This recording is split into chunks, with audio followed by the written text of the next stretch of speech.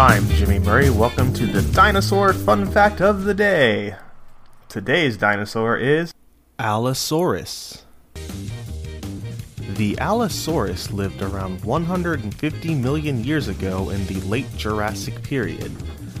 The name Allosaurus means different lizard, and it sure was. He was first described by Othniel Marsh in 1877 and became one of the first well-known dinosaurs.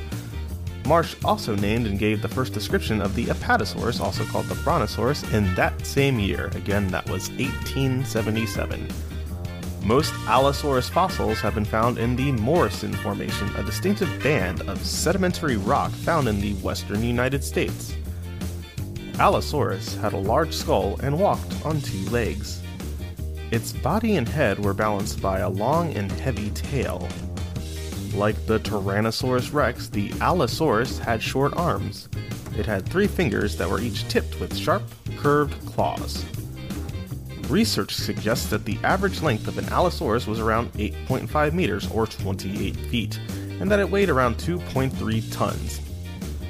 Allosaurus was a carnivore, or meat-eater, and featured big, sharp teeth that had edges like saws.